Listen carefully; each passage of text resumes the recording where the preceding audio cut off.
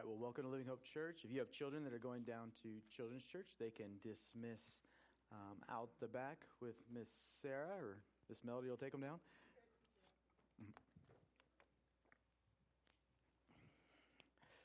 So if you weren't with us last week we kicked off our Christmas Advent series. And in this series, we are looking at two prophecies in the book of Isaiah. And in these two prophecies, that were given to the people 700 years before Jesus was born. And in these prophecies, we were given 5 names or 5 descriptions of who Jesus would be and who Jesus is today. And the Christmas story is an incredible story, but it is an incredible story because of who was born. Right? Babies are born every day. Babies are born in remarkable and difficult circumstances every day. But what makes Christmas so significant or it makes it that holy night is who was born. And who was born was Jesus. And Jesus is not just an ordinary baby, but he is God in flesh who has come to save mankind from their sin. And in this Isaiah prophecy, we get this beautiful description of who Jesus is and how it is he desires to relate with us, his followers. Isaiah says that Jesus will be called Wonderful Counselor, Mighty God, Everlasting Father, Prince of Peace, and Emmanuel. And it's those 5 names that we are studying as we approach this Christmas season. And I love this study for a lot of reasons. And one of the reasons I love this study is because I find names so interesting. Right? Our names are of those we love, and our names, our own names, are some of the most important words in the world to us.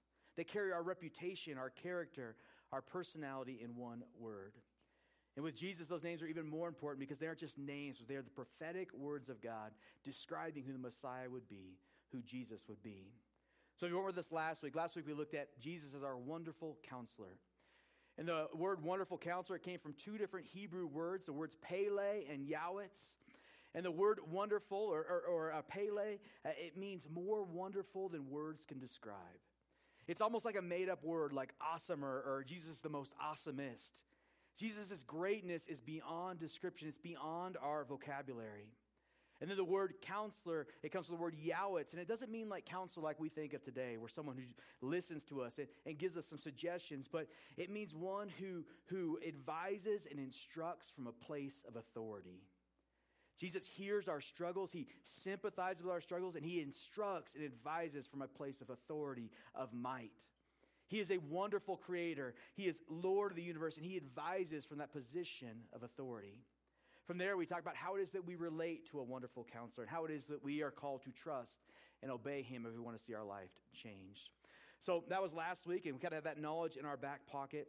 But as we move forward to the mighty God, I want to read Isaiah 9, 2-7, where that prophecy comes from. Isaiah writes, "The people walking in darkness have seen a great light. Of those living in the land of deep darkness, a light has dawned. You have enlarged the nation and increased their joy. They rejoice before you as people rejoice at the harvest, as warriors rejoice when dividing the plunder. For as in the day of Midian's defeat, you have shattered the yoke that burdens them, the bar across their shoulder, the rod of their oppressor. Every warrior's boot used in battle and every garment rolled in blood will be destined for burning, will be fuel for the fire. For to us a child is born, to us a son is given, and the government will be on his shoulders. And he will be called Wonderful Counselor, Mighty God, Everlasting Father, Prince of Peace. Of the greatness of his government and peace there will be no end. He will reign on David's throne and over his kingdom, establishing and upholding it with justice and righteousness from that time on and forever. The zeal of the Lord Almighty will accomplish this." Let's pray. Dear Heavenly Father, we thank you that you saw us in our need and in our sin, Lord, and that you sent a Savior. That you came in flesh to give your life as a sacrifice for our sins. That you don't just advise and instruct us, but you are mighty to change. You are mighty to save. And so, God, I pray that as we study your word today, Lord, as we study who you are, God, that we would see that Jesus is a mighty God. And that he is mighty over everything we face. He is mighty over our life and our circumstances. He is mighty to save. And God, I pray that we would be just reminded of that, Lord, and that you would speak specifically in our lives, Lord, and that we would turn our lives over and trust them to you because you are able. So God, I just pray that you would speak to us today, Lord, and that you would call us to change, Lord, and that we would follow you. God, we love you, and we praise you, and in your name we pray. Amen. So last week, if you were with us, we spent quite a bit of time looking at the context of the prophecy and looking at King Ahaz, whom the prophecy was given to. So if you're interested in that, I would encourage you to go back and listen to last week's sermon. It's available on YouTube by searching Living Hope Green River. But for the sake of time today, we're just going to jump into this name, Mighty God, that was prophesied over Jesus. And we're going to see how Jesus fulfills the name and why that still matters to us today. And so the first thing we see when we study, when we read the Bible, we look at the life of Jesus, is that Jesus is God and he is mighty over creation. So that's our first point today. Jesus is divine and he is mighty over creation.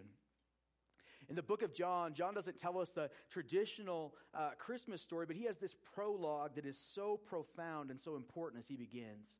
In John 1:1-3, John writes, "In the beginning was the Word, and the Word was with God, and the Word was God. He was with God in the beginning, and through him all things were made, and without him nothing was made that has been made." And this is one of the most profound theological passages in the Bible. Its importance can't be overstated. And here in John 1, John is saying that the Word is Jesus. And we see that by the context, we see that by the capitalization, we see that by the grammar of the passage.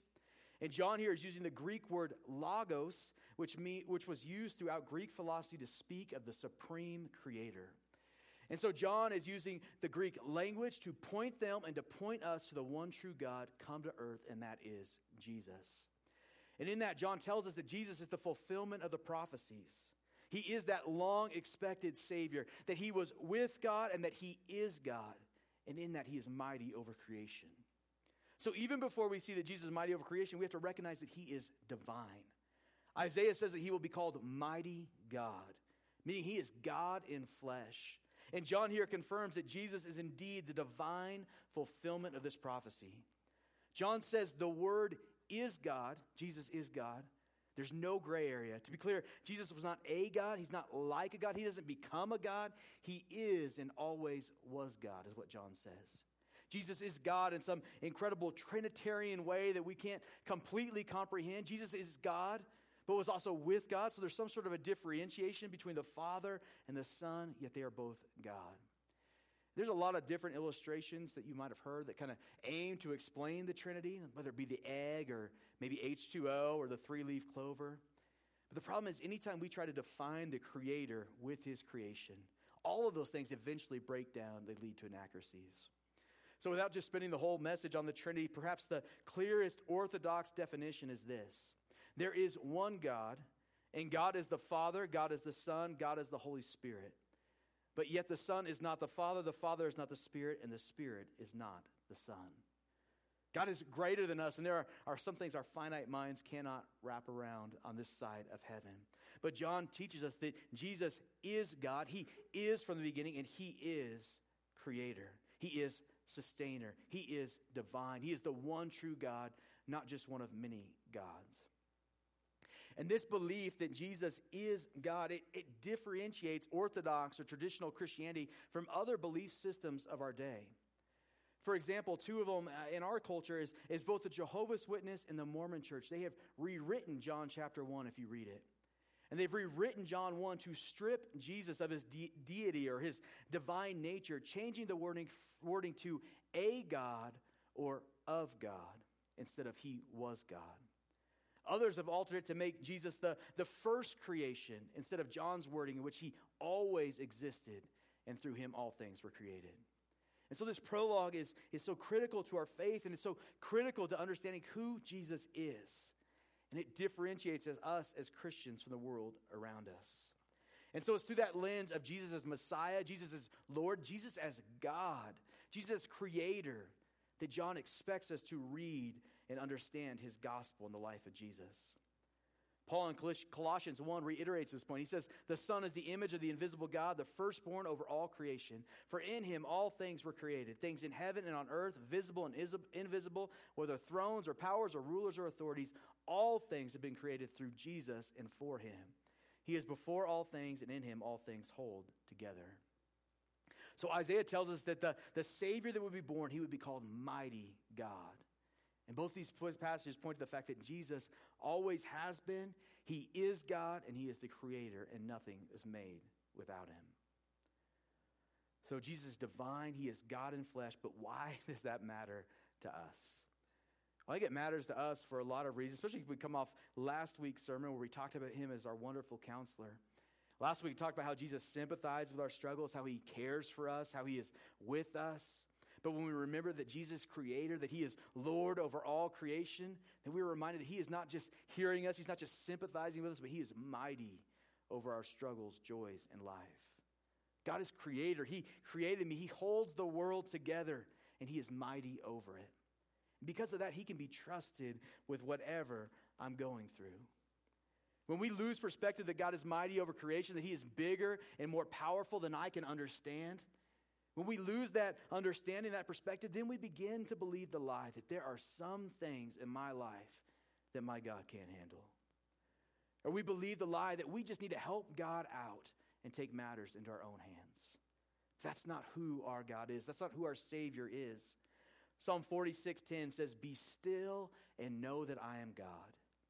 I will be exalted among the nations, and I will be exalted in the earth."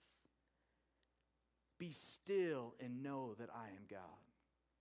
When we remember that Jesus is mighty over creation, that he is the God of the universe, then we can breathe, we can relax, we can trust him. And we can trust him because of who he is. That's not easy in our lives. That's not easy in our culture. Our culture says, work harder, solve your problems, don't rely on anyone. But Jesus says, stop and trust me. He says, be still and know that I am God because I have power beyond your comprehension.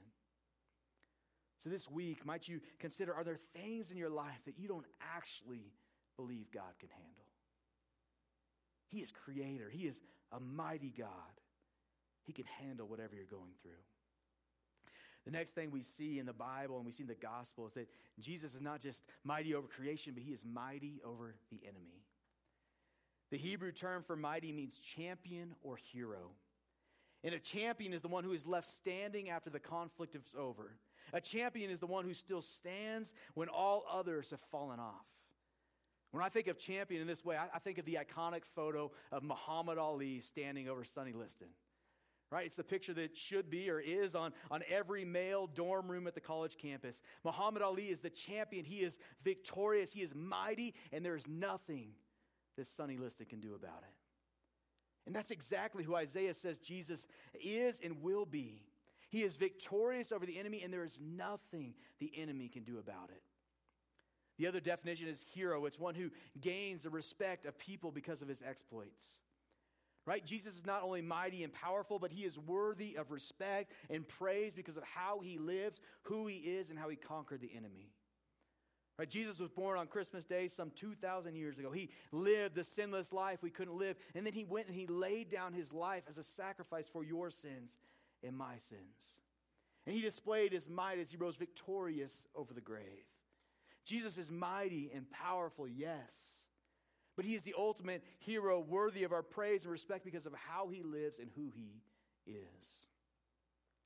In the Bible, there are more than 300 prophecies about who Jesus would be, and he fulfills them all. That's what that song was about. Come, our long-expected Jesus.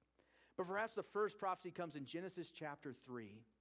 And in Genesis chapter 3, Adam and Eve, they eat from the tree of evil, and God speaks over them kind of what their punishment is. And here's what he speaks or prophesies over the serpent. He says to the serpent, or to Satan, I will put enmity between you and the woman, and between your offspring and hers. And he will come and crush your head, and you will strike his heel. The prophecy, the promise is that Jesus is coming, and when he comes, he will crush the head of the serpent. He will defeat Satan. He will defeat the enemy. And that's why we celebrate Christmas and Jesus' birth, not just because it's a really cool story or because we like cute babies, but we celebrate it because Jesus is God, come to earth, and he came to defeat Satan. He came to defeat sin. He came to defeat death, and he was victorious in doing so. Right? And this is a point of comfort and joy. In Paul's letters, he always went back to this point. Even in the midst of trials and tribulations, he found joy and peace because he reminded himself and he reminded his people that they're listening to him that he was on the winning team, that Jesus is victorious, that we have been given life, and we can trust that he is the victor. Paul concludes the book of Romans in chapter 16 by returning to this theme. He says, I urge you, brothers and sisters, to watch out for those who cause divisions and put obstacles in your ways that are contrary to the teaching you have heard. Keep away from them, for such people are not serving our Lord Christ, but their own appetites. By smooth talk and flattery, they deceive the minds of naive people. Everyone has heard about your obedience, so I rejoice because of you, but I want you to be wise about what is good and innocent about what is evil. The God of peace will crush Satan under your feet. The grace of our Lord Jesus be with you. Or he tells them to watch out for these things that separate you. Watch out for the things that trip you up. Watch out for the hard things in life, the things that keep you from Jesus. He urges them and us to not be distracted by those things, but to instead to focus on Jesus. Focus on his victory and rest in the grace and peace of God. He says when life seems too difficult to go on, when temptation seems too great, when we are overwhelmed by shame and guilt, we can rest in the reality that Jesus is mighty over the enemy. He is mighty over death, and we have life in him if we are his. Right? When we are heartbroken because we have lost someone we love, and we don't know how we can move forward, we can remember that God is victorious over the enemy. And in him, even death has lost its sting. Jesus came with a purpose. He came with a mission, and he is mighty over the enemy. The story is told a number of years ago on the Merv Griffin show. A guest appeared on that show, and he was a bodybuilder. And he was this huge bodybuilder, and he entered the TV set, and he flexed his muscles, and the crowd went wild. And as he sat down, Merv asked him this question that caught him off guard. He said, "What do you use all of those muscles for?" The man was puzzled and didn't quite know how to answer, so he just stood up and he flexed again, right? And the crowd went wild. As he sat down, Merv again asked him, "What do you use all those muscles for?" Again, he was puzzled, didn't know what to say. He was frustrated, so he stood up and he does what a bodybuilder does. He flexed again, and again the crowd went wild. And for the third time, Merv asked him, "What do you use those muscles for?" The bodybuilder was stumped. He had no answer. All he could do was just sit there and look bewildered at Merv's question. This man had strength, and he had might, and he had power, but he had no purpose. And today we celebrate Jesus not because just because he is mighty, but we celebrate him because he had incredible purpose. Jesus didn't just come to earth to lord over creation, but he came to earth to defeat the enemy, to defeat death, and to offer eternal life to all that would follow after him. We celebrate Christmas. We celebrate baby Jesus because he is mighty over the enemy, and he is mighty to save. And that's our next point. Jesus is mighty to save. This point that Jesus is mighty to save, that's why we celebrate Jesus. That's why we celebrate Christmas. That's why we have life, and why we can have joy and peace in trial. Paul in Romans 5, 6, and 8 says, "You see, at just the right time, when we were still powerless, Christ died for the ungodly." And he says, "But God demonstrates his own love for us in this: while we were still sinners, Christ died for us." Jesus is mighty to save, and he came with the purpose of saving. He came while we were still sinners, while we were dead in our transgressions, and while we were without hope. He comes to earth born as a baby. He lives the sinless life we couldn't live. He lives a pure and perfect life. And then he goes to the cross as an offering for our sins, for my sins. And then he rises from the dead victorious over death and over Satan. And in that he is mighty to save, and he offers that salvation to any and all that will put their faith in him. Jesus' death, his resurrection, his might has the power to save all that will put their faith in him. Melody read it earlier, but Zephaniah 3:17 says, "The Lord your God is with you, and he is mighty to save. He will take great delight in you. He will quiet you with his love. He will rejoice over you with singing." Jesus is mighty to save. He is who we put our faith in. He is who we trust our life to, who we trust our eternal fate to. He is trustworthy, he is worthy, and he is mighty to save. He came to earth as a baby into this evil world, but evil could not corrupt him. He was sinless, and he remained sinless. In him was no deceit, no wicked thoughts, no evil intentions, no sinful deeds. He overcame evil with his righteous life and his mighty power. And it's that purity that he offers to any and all that will follow after him in faith, trusting him as Savior and Lord. He lived the sinless life we couldn't live and died the death we deserved. And he offers his eternal life to any that will trust in him. He is mighty to save. And this is so critical. This is the good news of the Bible. Because the Bible tells us we have all sinned. We have all fallen short of the glory of God. And the Bible says because of that, we deserve death. The death he endured. We deserve to be separated from God for eternity.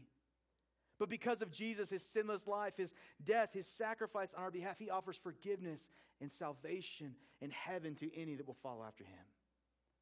He offers us grace. He's mighty to save. And he offers that forgiveness, that new life to any that will turn and trust their life to him.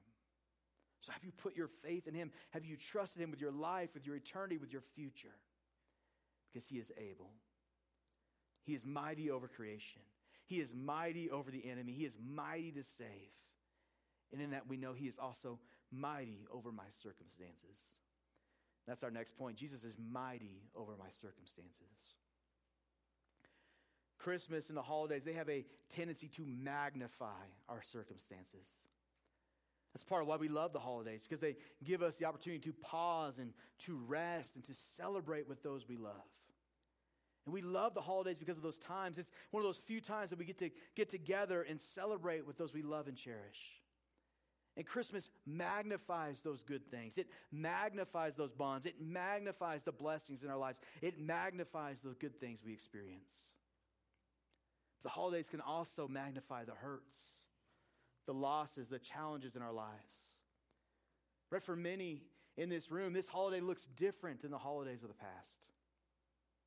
For some, the economy has taken its toll. A job might have been lost, or we just don't have the resources to do Christmas like we have done it in the past. And that's hard. In this Christmas season, it serves a reminder of where we aren't and of the stress and hard things that await in the future.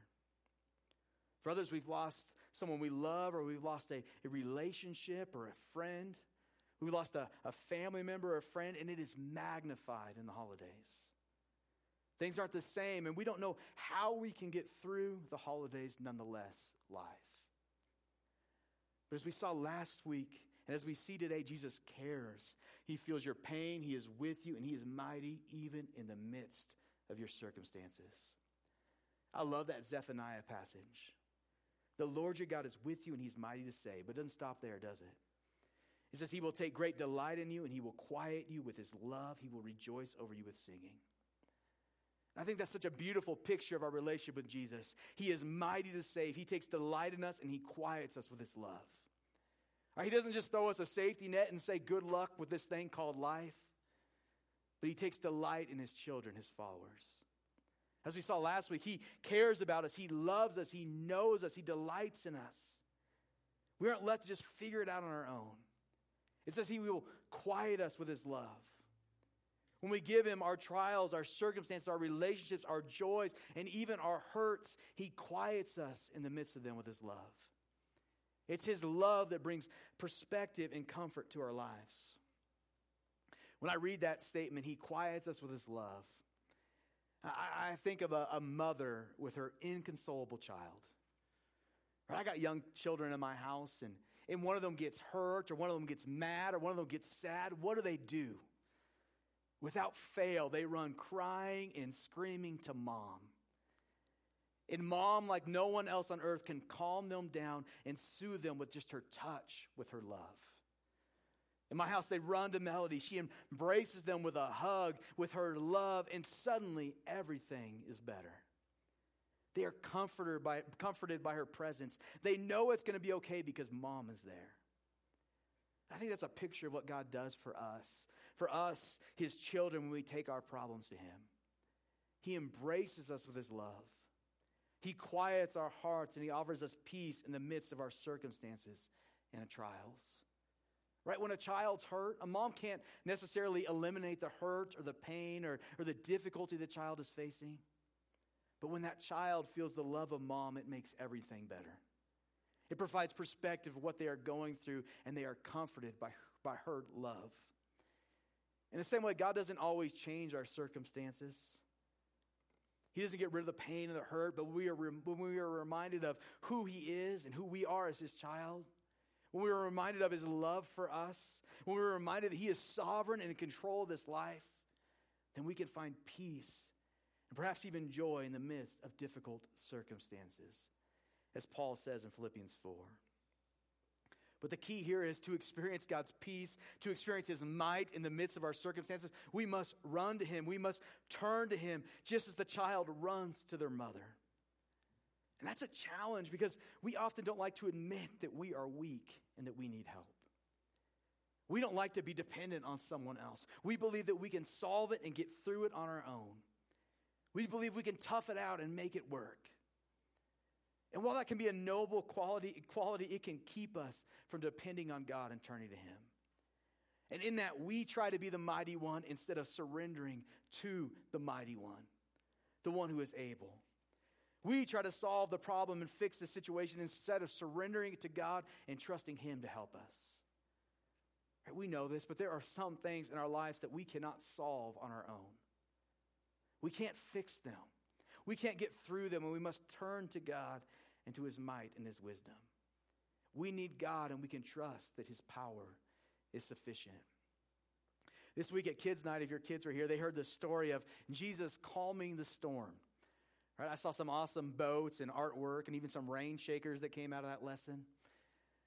But in that story, the storm comes. The disciples, they freak out and they try to overcome the storm in their own power. They think they're going to die. And what's Jesus doing? Jesus is in the boat sleeping. And when they wake him up, he speaks over the waves. When they go to him, he speaks over the waves and he calms them. That's a picture of Jesus in our lives. When we run to him, he has the power over the storms. He has the power to provide peace even in the midst of the storm. But we must run to him. We must be willing to surrender. James says, humble yourself before the Lord and he will lift you up. When we turn to Jesus, we can know he is mighty over our circumstances. We can know that he will quiet us with his love. And so when life is hard or when it's good, we are called to go to God. Even when you run to him kicking and screaming, he is there. His love is there. He is mighty over your circumstances, and he calms your heart and gives you peace with his love. We have a Savior who is powerful over the enemy. He is mighty to save. And when I grow weary, when my circumstances are too much to handle, when I need peace and rest, he is my hope. When sin's grip seems too tight to overcome, he has the power to break it. When things seem hopeless, I am reminded of the life I have in my Savior. A hope that isn't temporary, but a hope that is eternal. When I feel like I am all alone, I can know that God is with me and he is for me. My God is mighty over my circumstances. He is with me. He can be trusted with them, and he is faithful in the midst of them. I love John 16:33. Jesus says to us, I have told you these things so that in me you may have peace. In this world you will have trouble. It's coming. But take heart, for I have overcome the world. Jesus is mighty over creation. He is mighty over evil. He has overcome the world, and he is mighty to save. And in that, no matter what is going on in my world and in my life, I can have peace and take heart that he is who he says he is. I can take heart that he has saved me. I can take heart that he can be trusted with everything I'm going through. He is mighty over my circumstances, and he is mighty over yours. The great 19th century preacher Charles Spurgeon concluded with this. He said, put your trust in Jesus because he is the mighty God. O Christians, believe him more than ever. Cast your troubles constantly on him. He is the mighty God. Go to him in all your dilemmas when the enemy cometh in like a flood. This mighty God shall make a way for your deliverance. Take to him your griefs, for this mighty God can alleviate them all. Tell him your backslidings and sins, and this mighty God shall blot them out. And O sinners, ye that feel your need of a Savior, come to Christ and trust him, for he is the mighty God. Jesus is mighty. He is mighty over creation. He is mighty over evil. He is mighty over death. He is mighty over my circumstances. He is mighty to save. And the last thing we see is that in our weakness, we can share, we can showcase our mighty God. In 2 Corinthians 4, Paul paints this just beautiful picture of this. He says of this, he says, speaking of Jesus and of the salvation we've experienced, but we have this treasure in jars of clay to show that this all-surpassing power is from God and not from us. He says, we are hard-pressed on every side, but not crushed. We are perplexed, but not in despair. We are persecuted, but we are not abandoned. We are struck down, but we are not destroyed. And we always carry around in our body the death of Jesus, so that the life of him may also be revealed in our body. For we who are alive are always being given over to death for Jesus' sake, so that his life may also be revealed in our body.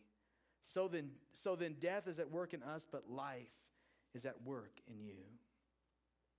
Right, once again, we see that in our weakness, God sustains us. He is mighty over our circumstances. But we also see that it is our weakness that shines his light to the world around us. We are broken, fragile jars of clay. But in us, if we are followers of Jesus, the power, the light of our mighty God. And it's our brokenness that we show the power of God to the world around us. It's in us, broken, cracked, frail jars of clay, that God shines his power to the world. We are broken and fragile, and that just showcases the all-surpassing greatness and power and might of our God. We are pressured by the world, but we are not destroyed because he is within us. And so when we go to shine the light of Jesus, we don't have to hide our weaknesses. We don't have to pretend to be perfect, but it is our weakness that shines the greatness in the light of God. I love the New Living Translation, which says this in verse 7. We now have the light shining in our hearts, but we ourselves are like fragile clay jars containing this great treasure. This makes it clear that our great power is from God and not from us. You see, the beautiful thing about a jar of clay and the power of God is that even our cracks, even our brokenness, even our weaknesses serve as opportunities to shine Jesus, to reveal his power and his goodness to the world. And so when you speak of and experience peace in the midst of tragedy, you are shining Jesus to the world. When you can forgive in the midst of attack, you get to shine Jesus to the world. When you speak of your forgiveness and of God's greatness in the midst of your weakness, you shine Jesus to the world. When you have the joy of God's promises and his future in the midst of uncertainty, you shine Jesus to the world. Life is hard. Life can be really challenging. It can be full of sadness and hurt. But we can find peace because Jesus is mighty and he has conquered the enemy. And in him, there's a promise of eternity, the promise of a future with no more pain, no more sadness, and no more tears. And when we can trust him with our lives, even in the midst of difficulty, Paul tells us we will experience a peace that surpasses all understanding. A peace that Jesus offers. And it is Jesus that we cling to and we share with the world who needs that hope and that peace. So as we begin to wrap up, Melinda, she's going to come and play. But where are you this Christmas season? Where do you need the hope, the presence, the joy, the love of a mighty God? Jesus is mighty to save. Maybe you're here and you need to trust Jesus with your life. You need to ask him for forgiveness and experience his victory, his peace, his grace, his joy, the promise of heaven for the first time. So if that's you, would you pray and would you surrender your life and ask him for forgiveness? He is mighty to save, and he offers that to anyone that will follow after him. You can do that in your seat. You can come and talk with me. I'd love to share with you what it means to follow Jesus. Jesus is mighty over your circumstances. Maybe you're here today and you're a follower of Jesus, but you need to trust Jesus with your life and your circumstances today. All right, you've trusted him with your eternity, but today, this week, this life, this upcoming year, it just seems like too much. Would you be like that child and run to him today? Would you trust him with whatever you're facing today? Would you experience his embrace, his love, his promises, his goodness, his hope of a future today? Would you just turn to him, whatever you're walking through today? Would you turn it to him through prayer? Or maybe you're somewhere else. Maybe you are walking through trial and difficulty, but you need to not just experience his peace, but you need to share his peace to the world around you through it. If that's you and God's called you to do that, would you do that this week? Would you shine his light through your trials this week? I'm going to pray for us. And as I pray for us, I just pray that God will speak to your life, and then Melinda's going to play, and as she plays, I'd ask you just to bow your head and pray and just to ask God to speak. And if he has spoken, would you surrender whatever he's calling you to surrender to him? God, we thank you that you are good. God, we thank you that you are mighty. God, we thank you that you are a champion and you are victorious, but you're not. But that you are also a hero who has been victorious through grace and through sinlessness, Lord. God, we thank you that you have conquered the enemy, that you are mighty over the enemy, and in you is victory and life and eternity and forgiveness. God, we thank you that you are mighty to save. And God, I pray there's someone here that hasn't experienced your salvation, hasn't experienced your forgiveness and your goodness and your joy and your promise of heaven. God, I pray they would surrender to you today. But God, I pray for the many here that have experienced your grace and your goodness. Right now, Lord, we are experiencing the hardness of life. We're experiencing the challenges of life or the uncertain nature of the future. God, I pray that even in the midst of that, God, I pray that we would run to you. And God, I pray that as we run to you, we would experience your peace in the midst of it. We would experience your promises in the midst of our challenges. We would experience your hope of a future in the midst of heartache. God, that we would experience your victory over death and over the enemy in the midst of our pain and grief. God, may we find our hope in you. May we find our peace and our joy in you this Christmas season. And God, I pray that as we experience your might in our circumstances, God, I pray that you would use that to declare your glory and your goodness to the world around us. May we shine your light through the cracks and the weaknesses and the hurts in our lives. And may many around us see your light and experience your hope and your forgiveness through us. God, we thank you that you have given us just the gift of your forgiveness and of your glory. God, we thank you that even though we are pressed, that we are hurt, that we are despaired and in dismay, God, that you sustain us. And God, I pray we would carry your light to the world around us. God, we love you. We praise you, God, and we pray you would speak to us in these next few moments. It's your name we pray. Amen.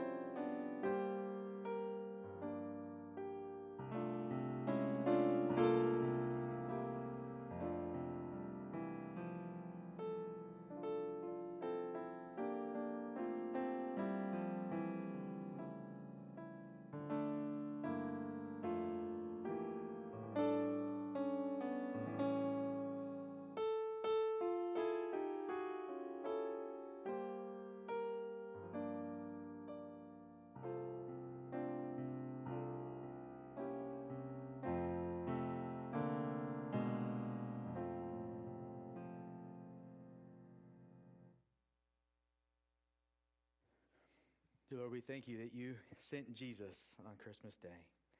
And Lord, we thank you that Jesus is a mighty God who is mighty over the enemy, who is mighty over creation, who is mighty over my life, who is mighty to save, who is mighty over my circumstances.